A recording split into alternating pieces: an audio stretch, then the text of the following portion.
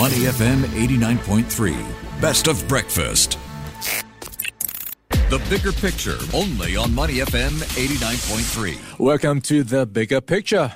Imagine receiving a windfall due to an inheritance, maybe a year-end bonus, or striking the lottery. How would you invest the cash? Would you immediately invest all of it as a lump sum, or would you make a series of investments over time, a strategy known as dollar cost averaging, to avoid the risk of investing the entire amount right before perhaps a market downturn? Well, let's check in now with Adam Wong, Editor-in-Chief for The Fifth Person. Good morning, Adam. Morning, Ryan. Thanks for having me. Hey, thanks for joining me today to talk about this. So, dollar cost averaging versus lump sum investing. So this is, I think, one of the questions, at least the early ones, that many investors go through. Give us an idea of some of the data you have. How do they compare lump sum versus dollar cost averaging? Yeah, there's been a few white papers comparing lump sum investing and dollar cost averaging. So the most recent one I have here is from Vanguard from February of this year, 2023. So it says that lump sum investing outperforms dollar cost averaging 68% of the time. But I do need to highlight the methodology behind this particular paper, where they compare investing at the beginning of the year versus for lump sum investing versus dollar cost averaging, where they split up the investment over 3 months in the first 3 months of the year, and then it just rises the rest of the way. So based on this methodology, it outperforms 68% of the time. Okay, so not exactly a strong argument for you that lump sum investing outperforms, even though 68% of the time it did bring about better returns. It did, because of because you hold on to cash, you kind of lose a little bit of the value there. Whereas with investing, you're invested most of the time. So, but this methodology is a little bit tricky for me because, when it comes to lump sum investing, most time people think that you're waiting for an opportunity in the market and then you go in. Whereas this one kind of feels like it's lump sum investing, but it's a bit like dollar cost averaging, because if you're investing every single year, some people could think that there's a form of dollar cost averaging as well. It's just that it's annualized. Yeah, I think that brings into question definitions. When you think about lump sum investing, how wide is the interval between those investments?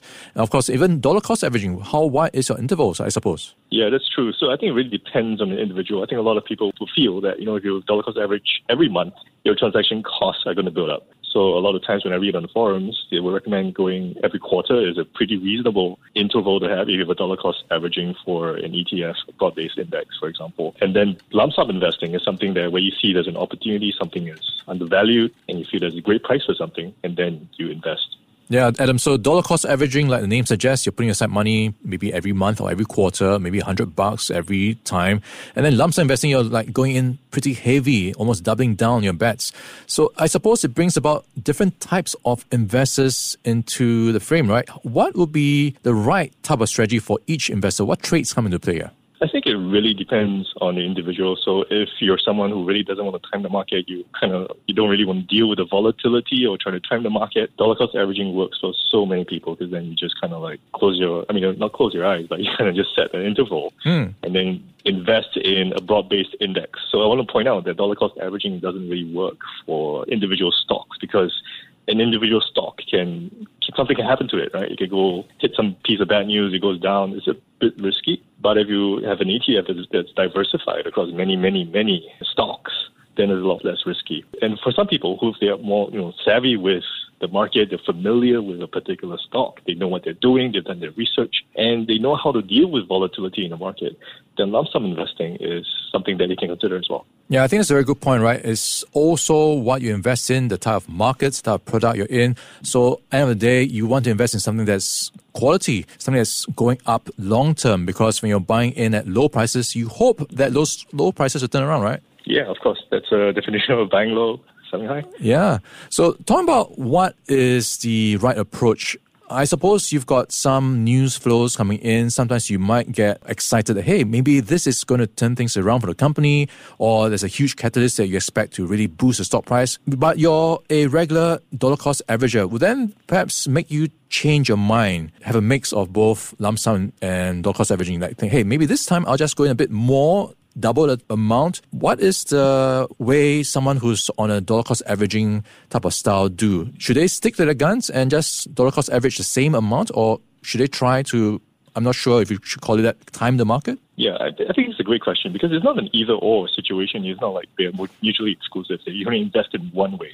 So for me, personally, I kind of dollar cost average in broad-based market ETFs because I feel that there's no need to really time the market. I mean, you could because you can do a valuation approach on the S&P 500, for example. But there have been like many years, like from 2012 all the way to 2020 before the pandemic happened, where the market was just on a bull run and then it never really went undervalued for 8 years and then you missed out. Because it was never undervalued, so you couldn't do lump sum investing. But if you dollar cost average, then you could have ridden the gains all the way. So I would do that for an ETF for myself. Okay, but then when it comes to individual stocks that I'm following, that I'm very familiar with, I know are high quality, but there's some piece of temporary bad news, I would go into that specifically on a lump sum case. So it's not an either or situation where you pick one or the other. You can do both in your overall portfolio as well. Yeah, I remember those days, that bull run. I was like looking for that correction around the corner. Every year I'll be thinking, hey, it's going to come next year. But it didn't come.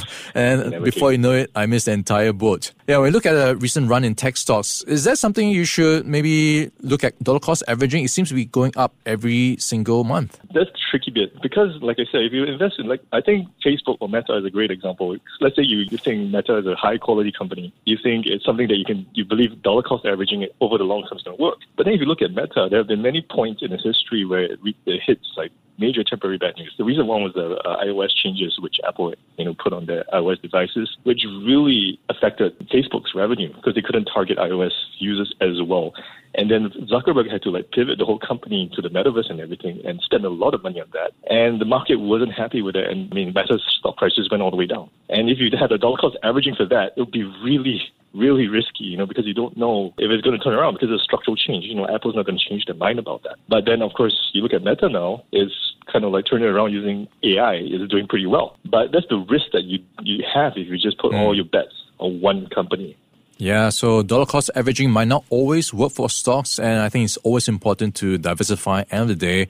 And like they say, time in the market better than timing the market. Would that be something you would go with? I think in general, for most people, yes, that would be true. Yeah. All right. We've been in conversation with Adam Wong. He is the editor-in-chief for The Fifth Person, helping us to break down lump sum investing versus dollar cost averaging. So what is the right style for you? Adam, thanks for your time today. Thank you. All right, stay Money FM 89.3. Before acting on the information on Money FM, please consider if it's suitable for your own investment objectives, financial situation, and risk tolerance.